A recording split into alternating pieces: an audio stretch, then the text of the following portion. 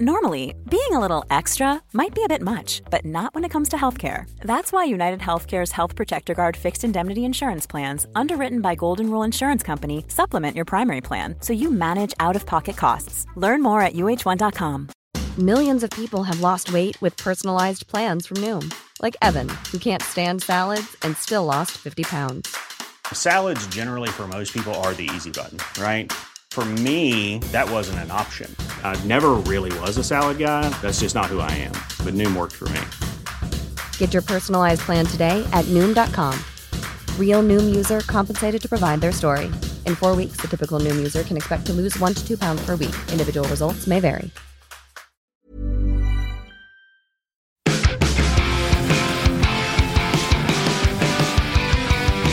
Josh Brown, I heard you were in need of a game of the year for 2023, and let me tell you, it's Street Fighter 6, my friend. Hello, Scott Telford. How are you doing? Is Street Fighter 6 that good, is it? Because all weekend, my friend, and as you might be able to tell from this podcast and the fact that we didn't get one yesterday, I'm a little bit ill, so I've had nothing but downtime on my hand. But everyone is telling me that Street Fighter 6 is Game of the Year, or at least a contender for Game of the Year. It's a beautiful, smooth thing. I should say this is the wind-up. I'm Scott Telford. That's Josh Brown. Hello, Scott Telford. Where we always tackle the latest talking points, the latest video games, the latest happenings in the industry. And we're going to get to Summer Games Fest soon enough because Jeff Keighley and one Ed Boon, Mortal Kombat's own Ed Boon, firing up the hype fires over on Twitter, just saying they can't wait to blow the roof off the place later in the week and everything. So we'll get to Summer Games Fest stuff. We've got some things we want to talk about. But right now, games are flowing. And if it's not Legend of Zelda Tears of the Kingdom, it's not Lego 2K Drive. It's the thing that the Jedi Survivor as well, all the different games that I'm talking about. But Street Fighter 6 is the one that I was wondering whether it was going to be overlooked or not, but it's number 2 in the UK box charts. Can't dethrone Zelda, but yeah, that game. I mean, like I've played nothing else since getting that. It's like one of those jealous girlfriend memes where it's just my entire backlog looking at Street Fighter 6 because I've not finished Dead Space, I've not finished Resident Evil 4, and I don't think I'm gonna.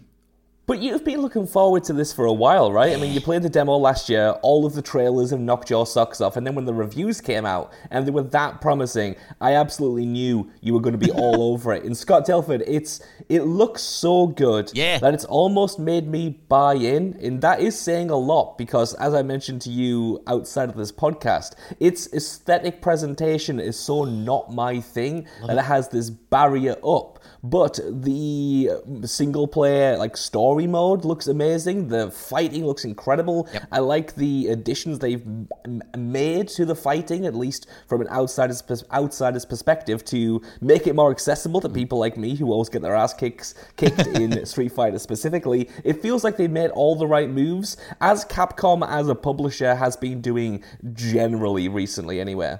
Yeah, man, the Capcom are on fire at the minute. I think it was in 2020, and I forget the name of the CEO, who was someone was recording him at a party, and he had a couple of hands full of Volivons, and someone went up to him, and he turned around and he says, Capcom is back. And I was like, yes, it fully is. Ever since then, they've been on this insane run, whether it be Monster Hunter, Resident Evil, Street Fighter, the Resurrecting Dragon's Dogma, just absolutely flying. But yeah, Street Fighter 6, I wouldn't say buy it for the story mode, although this is the most fleshed out story mode they've ever had, where you're creating an avatar, you're talking to the different characters. It's like a semi-open world thing with different biomes that you're beaming into, and you're doing side missions, you're doing random battles. It's like a mix of it kind of plays like Yakuza. You're sort of going up to people and randomly fighting them. You can just uppercut anyone you want and it'll go into a fight straight away, and you're grinding out XP that way and getting different cosmetic unlockables and things like that. Building up different bonds with the main characters like Chun-Li or Luke or Ryu or whoever to unlock more moves to make your dude the ultimate fighter who can do everything.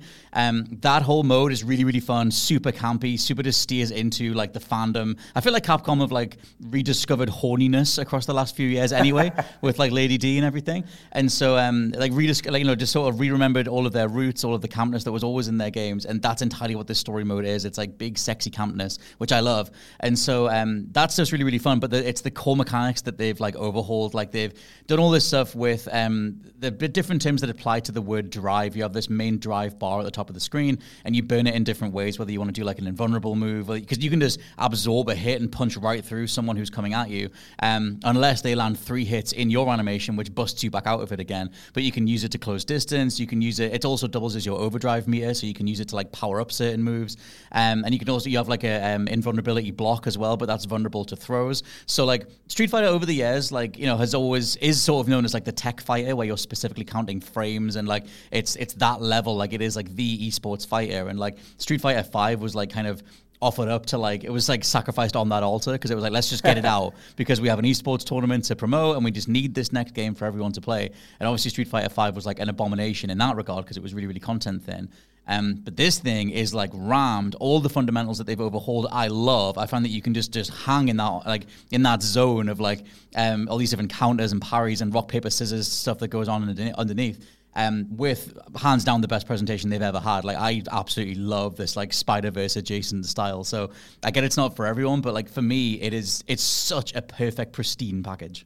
Well, you said there, you know, don't get this game for the story mode, but as someone who hates playing fighting games online because it's way too humbling and I don't want to lose much of my pride in doing so. Like, you said it was content rich there. I've heard about the story mode. I've heard about, like, the great mechanics. Like, what does this have for someone like me who would be jumping in, not for the story per se, but for that kind of context to keep giving me interesting fights or interesting scenarios? Or is there, like, a good arcade mode in here, for instance? So, like, what is there on a single-player level? That's the thing. Like, the main... If you're... I would encourage you to dabble in the online. Like, they've got really good balancing, and, like, they have a whole new control scheme. Like, there's, like, modern controls, which, like, massively simplifies all the like various inputs that you've had to do for the last like 20 odd years of Street Fighter.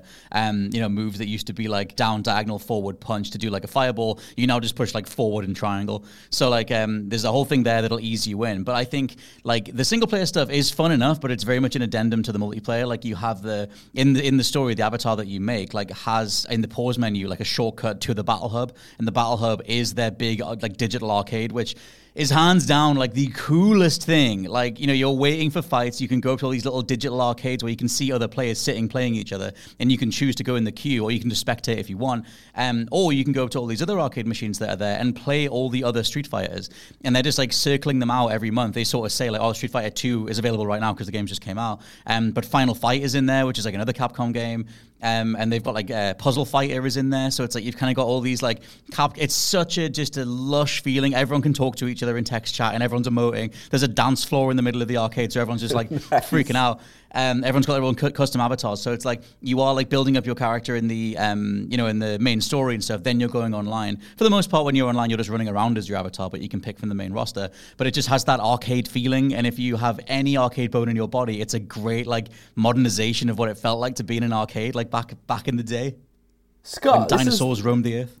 This is funny, man, because we're going to get into a little bit about gaming habits in a little bit, just a little bit when we talk about Zelda Tears of the Kingdom. But it's funny there when you say if you have an arcade bone in your body. I don't, man. I really don't. I realized the other day that even when I'm playing multiplayer games, gaming to me is such a singular, isolating experience. Like, I use it to be on my own. So the idea of like going to an arcade now fills me with dread. Oh, dude, I mean, digitally. Yeah. No, I back the same thing in terms of like it is pure escapism. Like it is one of the most direct things, and I definitely love that too.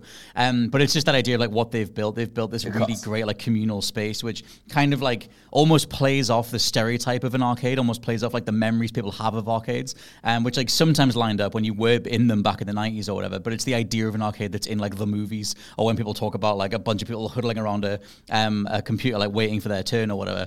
But yeah, the whole Battle Hub thing is awesome. I think that like you mentioned, is there arcade? Is there other single player stuff? Yeah, they do have an arcade mode here. You can pick how many rounds you want to do. It's like 5 or 12 or something, different difficulty modes or whatever. Tiny bits of story. We're talking about like little like you get bits of art. You unlock it across the story itself. There's no real cutscenes. It's sort of just like introductions to your character. You get a payoff at the end. It's very simple stuff.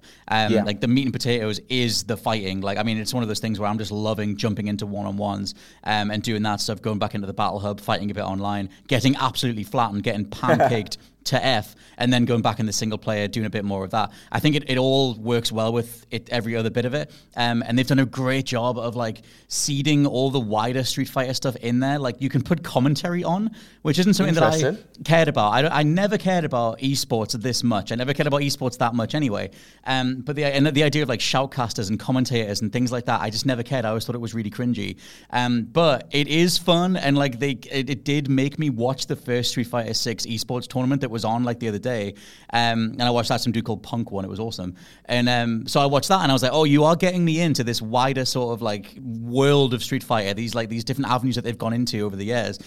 Because it's all presented so well, and because it's also encouraging us to like, no, like get in there, figure out your frame data, like really like master a character and like, you know, work out that tool set for your character. And it's not going to be for everyone. And I think that is the top tier. I'm certainly not at that tier, but you can see it. And I think that like the way that they let you get involved in that like trajectory is it's just so smooth. It's so well thought out at every degree. And if you just want to put the modern controls on and just batter the living hell out of someone with like the best animations of the year, then you totally can.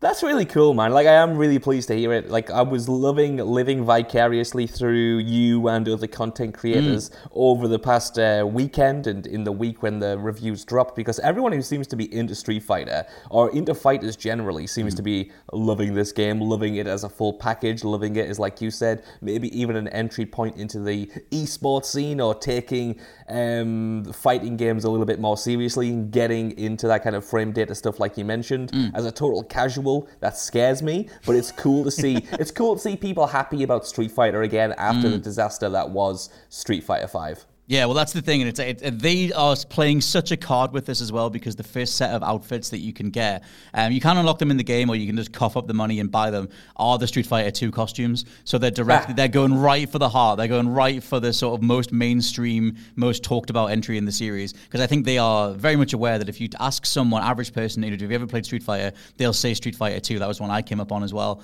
before I had Street Fighter 3 on the PS1. And so, like, it's that thing where, like, I ended up paying the £5 because I was like, well, I want Ken's like outfit, and I want Ryu's outfit, and I want Kami's outfit, damn it. So I want all that stuff. So like I did my first microtransaction in like years or something. Wow. I don't know how long it was. I was like, I'm going to... Well, the way that I rationalized it in my stupid poisoned head was I was like, well, Street Fighter 6's base RRP is 55. It's not 60 or 70. So I expected to pay the 60. So when I paid 55, I was like, well, that 5 makes it what would be the RRP. So I was like, okay. Hey. Tell yourself whatever you need to, my friend. Tell yourself what I would have done it. As someone who bought the romantic costumes for Ashley and Leon in Resi 4, I completely back it. Like, you want those skins, and Capcom shouldn't nickel and dime us as much as they do, but at the same time, they know what we want, and it's really annoying. We might have to do the horniest microtransaction you gave into as some sort of chatty face.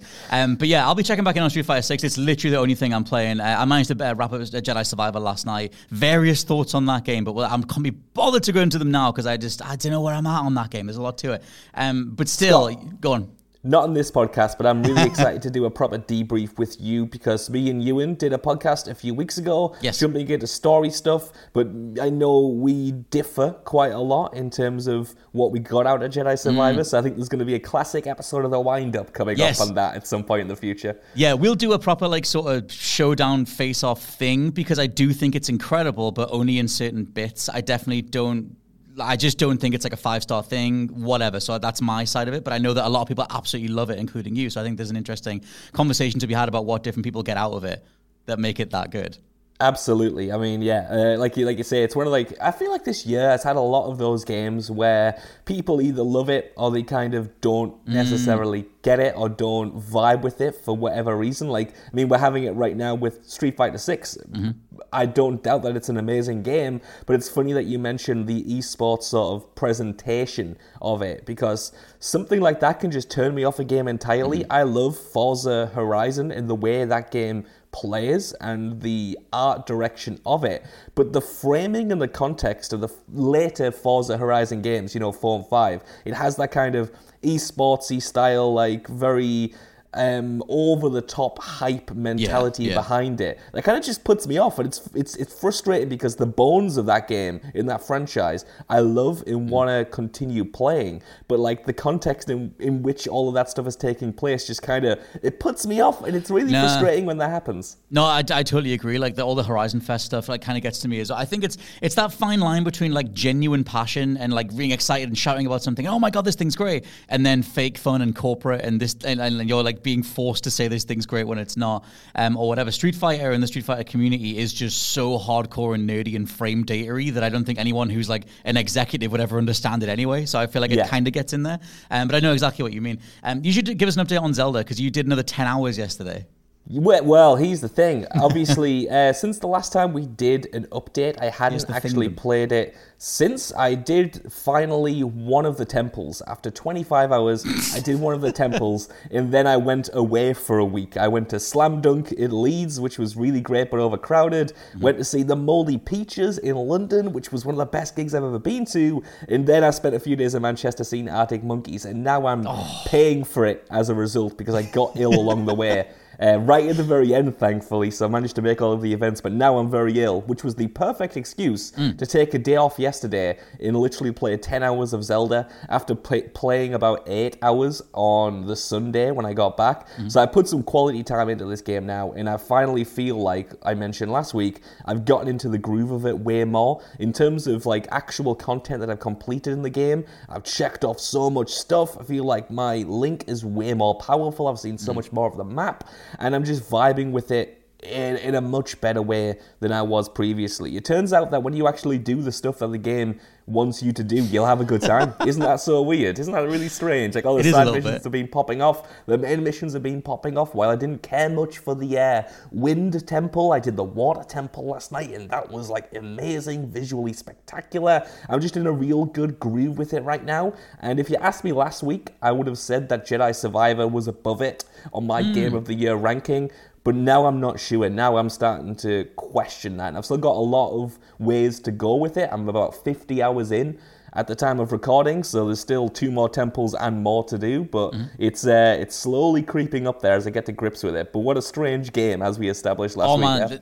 The thing is, I don't want to bore people by talking about Zelda every single week, because I get that it's a platform exclusive. If you don't have it on the Switch, you're just like, oh my god, I can't even listen to these podcasts where it's the entire thing or whatever. And we're not going to be going into plot spoilers. We'll probably do a spoiler cast later or something like that. But I do feel like it is this ongoing conversation, because it feels like millions of people are kind of playing at the pace that you're doing. Because even when I see like the latest clips that are uploaded or whatever on social media, it's still from the opening fields of Hyrule, or it's maybe from the first temple. I feel like everyone's collectively getting through it, and collectively it feels like people have maybe done 1 or 2 temples max of the 4, and there's still more stuff than that to do.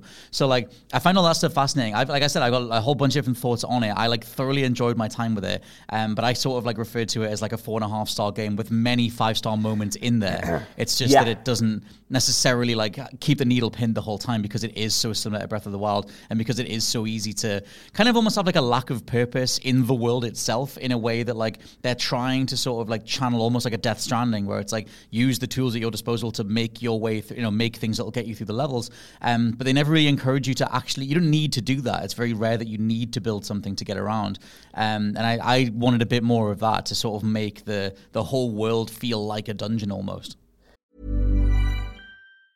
Quality sleep is essential for boosting energy, recovery, and well-being. So, take your sleep to the next level with Sleep Number. With a Sleep Number smart bed, you can individualize your comfort level and enjoy a better sleep night after night. J.D. Power ranks Sleep Number number 1 in customer satisfaction with mattresses purchased in-store. And now the Queen Sleep Number C4 smart bed is only $1,599, a saving of $300, only for a limited time. For J.D. Power 2023 award information, visit jdpower.com/awards. Only at Sleep Number stores or sleepnumber.com. Normally, being a little extra can be a bit much. But when it comes to healthcare, it pays to be extra. And United Healthcare makes it easy with Health Protector Guard fixed indemnity insurance plans. Underwritten by Golden Rule Insurance Company, they supplement your primary plan, helping you manage out-of-pocket costs without the usual requirements and restrictions like deductibles and enrollment periods. So when it comes to covering your medical bills, you can feel good about being a little extra. Visit uh1.com to find the Health Protector Guard plan for you. Introducing Wondersuite from Bluehost.com. Website creation is hard, but now with Bluehost, you can answer a few simple questions about your business and get a unique WordPress website or store right away. From there, you can customize your design, colors, and content. And Bluehost automatically helps you get found in search engines like Google and Bing. From step-by-step guidance to suggested plugins, Bluehost makes WordPress wonderful for everyone. Go to bluehost.com/wondersuite. Yeah, 100% I would agree, man. Like, I mean, when I finished the first temple, the next thing I did was like a multi-hour thread in the depths. I ended up in there. And because that wasn't in Breath of the Wild, obviously, like, just, it all felt new. The way I was navigating that area was new. I was encouraged to use the building mechanics way more to get around more efficiently, to light up the area. I was chasing down a very specific character or a very specific storyline. And when Tears of the Kingdom is focused like that, I do think it's 5 stars completely, you know? I thought it was that focused for the first 5 hours in the tutorial area. You get chunks of it where it's just like, okay, this is all you're doing for the next 5 hours or so, 6 hours, and you're going to have the best time. But then, like you said, you go back into the open world and it's still a great game, but you kind of lose that focus. And it's just like, man, I kind of wish it's impossible for them to do this, but I wish it was all as authored as the stuff that I just experienced was, or at least as fresh and as new and as motivated as that stuff was. Totally, like that's what I mean, because it's like you have little things in the open world, like you find that dude that's putting up all the President Hudson signs, and it's like, and there's different ways that you have to think of different ways that you're going to make something that will hold that sign up, and it changes because the shapes of the signs change, and it's on you to think your way through that. And I'm like, I wish there was more things like that. Like I said, like more maybe you see an enemy encampment that's like reinforced with something, so you know you need to find something that would flip the roof off, or something like that would encourage you to think in a way that forces you to use those tools to literally build a machine or build something that would do something that you couldn't do standardly as Link or whatever. So I for me, it's like, it was so close, and like you said, the authored stuff is so awesome. But for me, it was like I said, it's like a 4.5 star. The needle is on 4.5, but occasionally it spikes. Sometimes it stays there for a while, and it's great. And it's like, this is absolutely phenomenal. I just kind of wish it was there the whole time. And I think it has like a weird approach to pacing, like in terms of the different things that it encourages you to do. But I know that's all like part of a much bigger conversation. Because it's like seeing so much like effusive praise for it, and just going, this is already Game of the Year easily, etc. It's not that I disagree. It's just that there were things that I wish that it had done a bit better, or like the tool set that you have available, I kind of wish they pushed you in those directions a bit more, because those are clearly by far the best parts of the game. It's funny, man, because I feel greedy when I talk about the game's faults, because I love the focus stuff, I love the structured stuff, but I also do like the freedom that the game gets you, and I feel like you can't have these potential moments of purposelessness if you while still having that freedom. You know, my favorite thing about this experience is that everyone's experience is different. You know, we were talking this morning before we jumped on the pod about like missions that we tackled and how we tackled them, when in the story did we tackle them. You know, I'm doing stuff at 30 hours in that you didn't tackle until like the end game. And I love that sense of discovery. I love that player-driven freedom.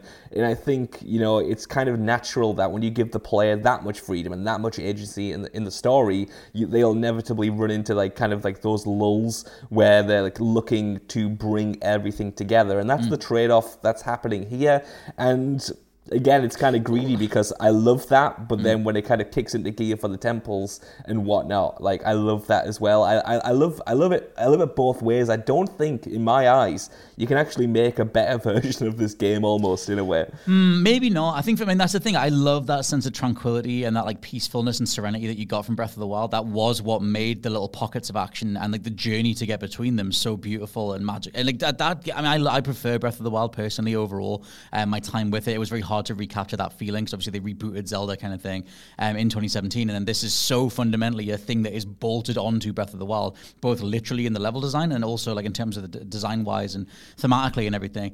But yeah, I think it's one of those things where like they try and walk that line, and it's not that I need every single inch of the world to be filled with stuff, but I just wish there was a little bit more incentive to sort of push you in those directions, to make you think in ways that was like, oh, I bet if I attached something to something, it would do this, or maybe I would solve it this way. And you'd largely do that anyway. But I feel like they could incentivize you, because they do it with the likes of the President Hudson stuff, or they do it a little bit in some of the more authored things, where they're sort of pushing you in a direction, or they'll give you a certain set of tools that make you think like, oh, I bet I can hook that round there and do this and do that.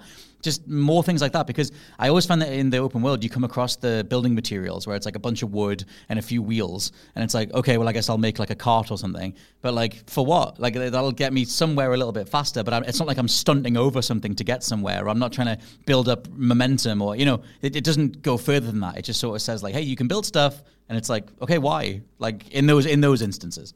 I know what you mean, and I agree and I don't, because it's like, you never have that kind of like reason to do something very specific.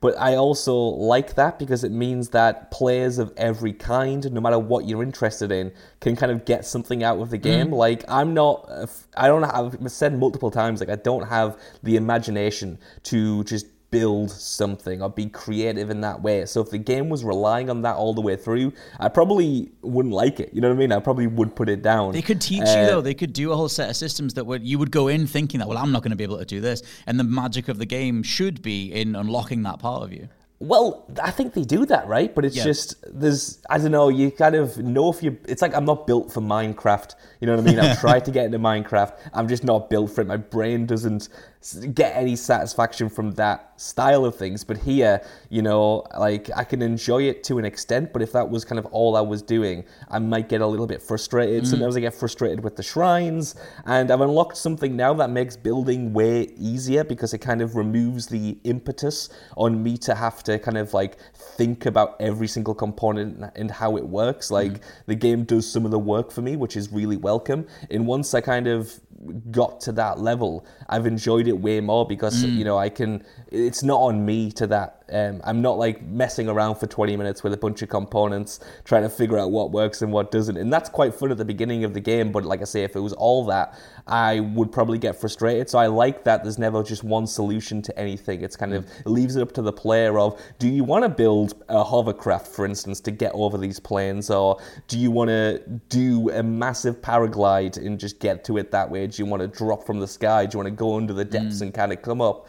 I like that it gives you all of those options rather than railroading into one. That's what I say, like, when I talk about like the trade-off that comes with the freedom, because to me that's kind of a blessing in certain areas, because the core game design, if it was just on that, I might not necessarily love it as much.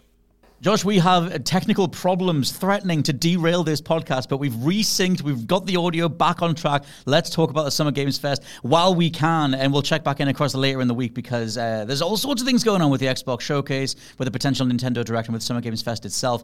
I wanted to highlight something that you sent me on Slack before we were recording, which was Jeff Keighley talking during a Twitch Q&A, addressing the CG trailer debacle that's been doing the rounds ever since the PlayStation Showcase, which is funny because Xbox's Aaron Greenberg was replying to a fan saying everything will be gameplay at their showcase. There were no CG trailers here, which is a very nice little needle to the competition of just saying that we're not going to do any of this fake stuff over here, Sony. But Jeff Keighley, responding to a fan with the same thread over on Twitch, said it's really hard for CG trailers to deliver for fans. One thing we've been pushing for developers to do is that maybe if you have a CG trailer, show a little bit of gameplay at the end. We did that last year with Atlas Fallen from Focus, which looks really cool because they initially presented a CG trailer, which was beautiful, but I was like, hey, why not put 10 to 15 seconds of gameplay at the end? Sometimes we pass on CG stuff because I don't know what the game is or if it's going to be good or not. So I hope that this means that between SGF and Xbox, we have a couple of summer showcases of actual gameplay this time.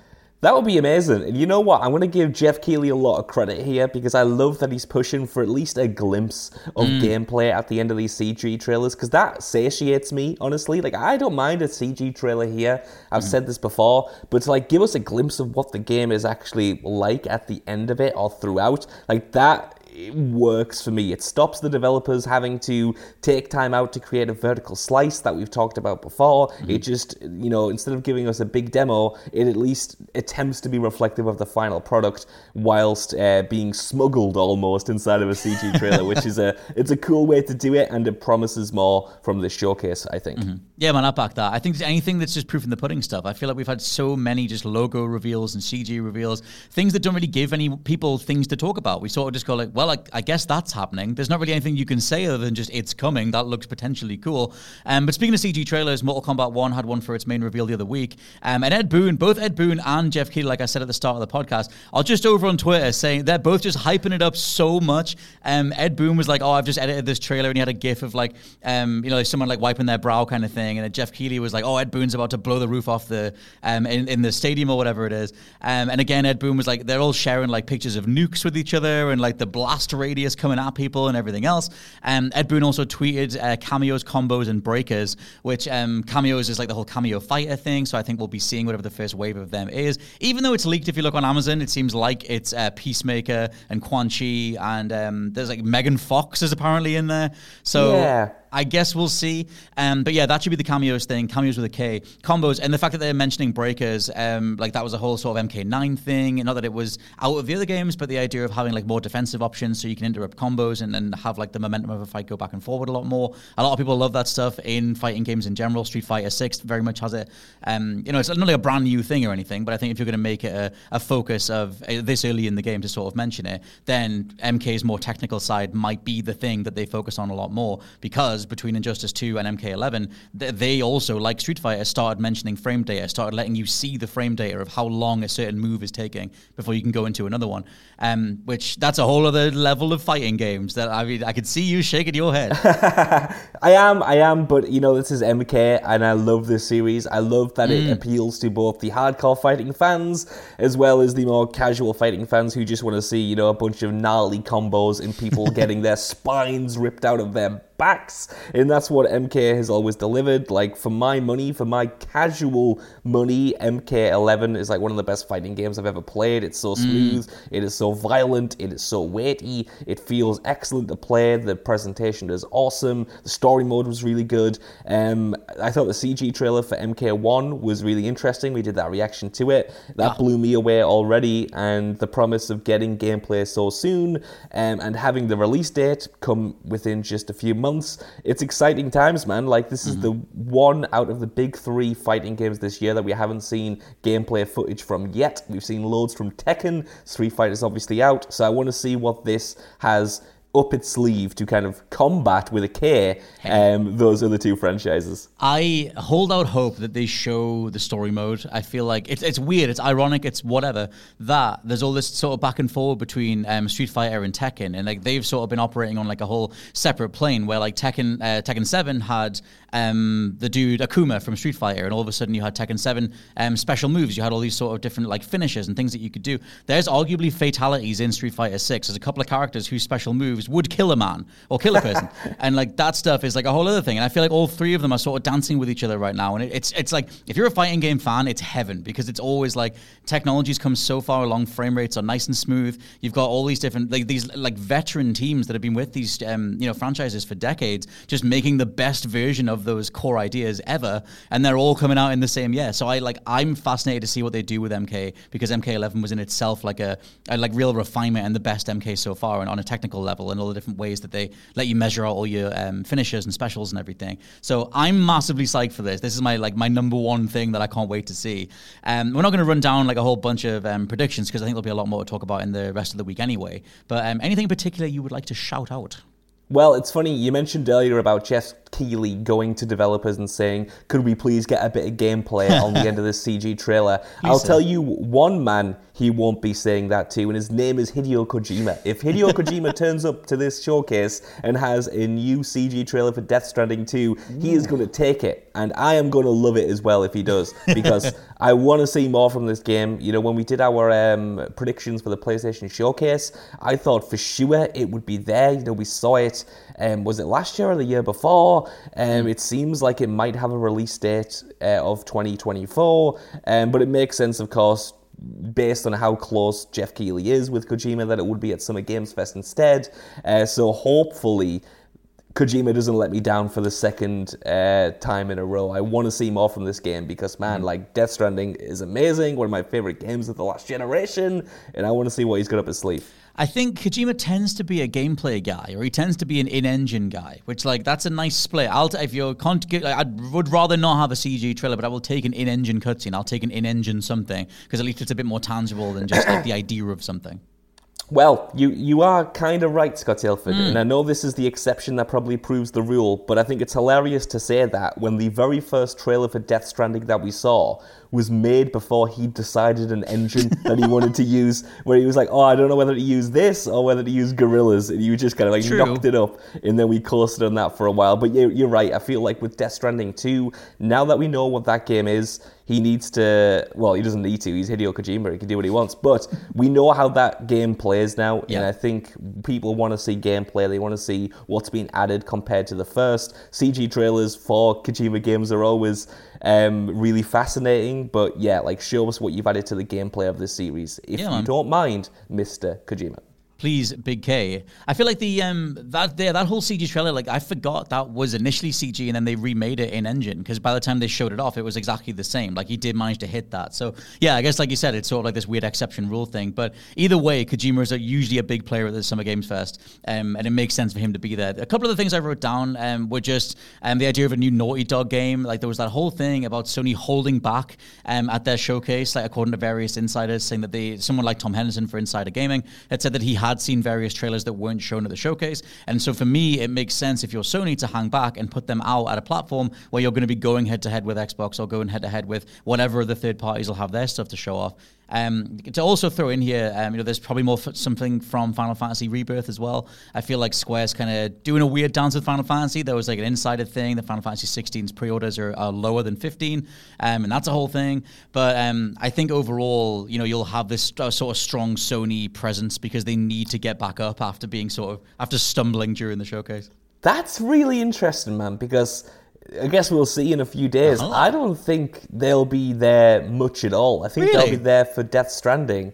Otherwise, I think they would have had it at their own showcase. Like, I'm sure they'll have a presence. I don't think they're going to, just stand off completely after they've done their own showcase the other week. But I think we'll get Death Stranding. We might get Silent Hill, but we might not, and I don't know if we'll get much else. We might get like another trailer for Gran Turismo or Horizon or whatever, but I'm personally not expecting much of a Sony presence. Oh, okay. I'm just thinking that like the general conversation coming out of that showcase, even though we totally liked the showcase, you can go watch our reaction to it. That the general reception was just so negative. And obviously alongside all the live service stuff, and alongside the Q-Lite portable, the pricing on that, I feel like they have a lot of things doing the rounds that are not very pro Sony, and all they need to do is get out there and just say, here's a Naughty Dog logo, here's what they're working on, here's Sucker Punch 2 and Ghost of Tsushima 2, here's whatever's happening for PlayStation. We're okay. You guys are okay. Like, that would be an easy enough thing to do.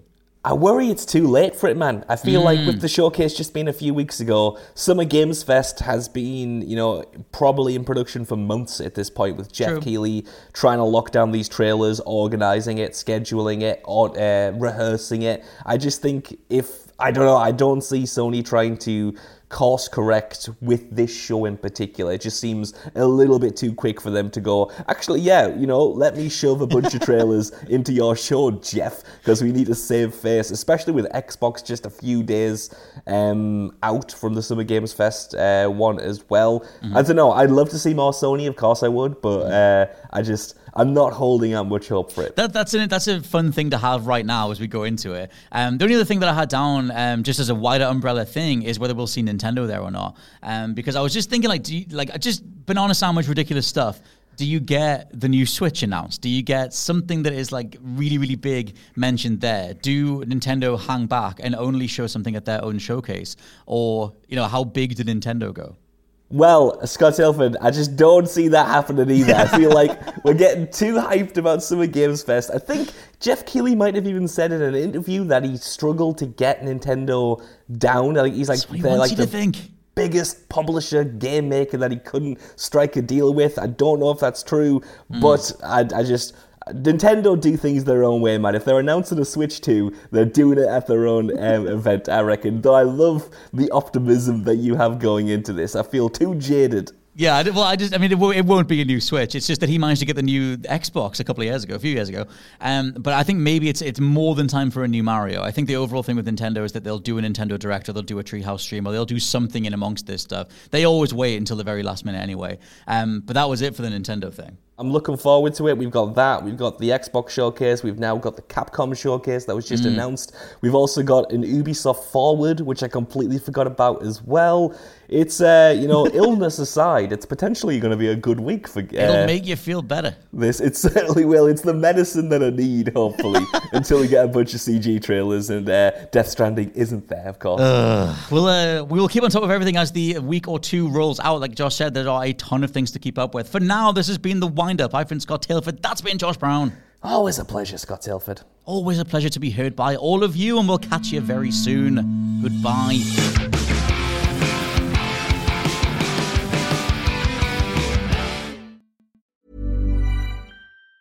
Tired of ads barging into your favorite news podcasts? Good news. Ad-free listening is available on Amazon Music for all the music plus top podcasts included with your Prime membership. Stay up to date on everything newsworthy by downloading the Amazon Music app for free or go to amazon.com/news ad free. That's amazon.com/news ad free to catch up on the latest episodes without the ads.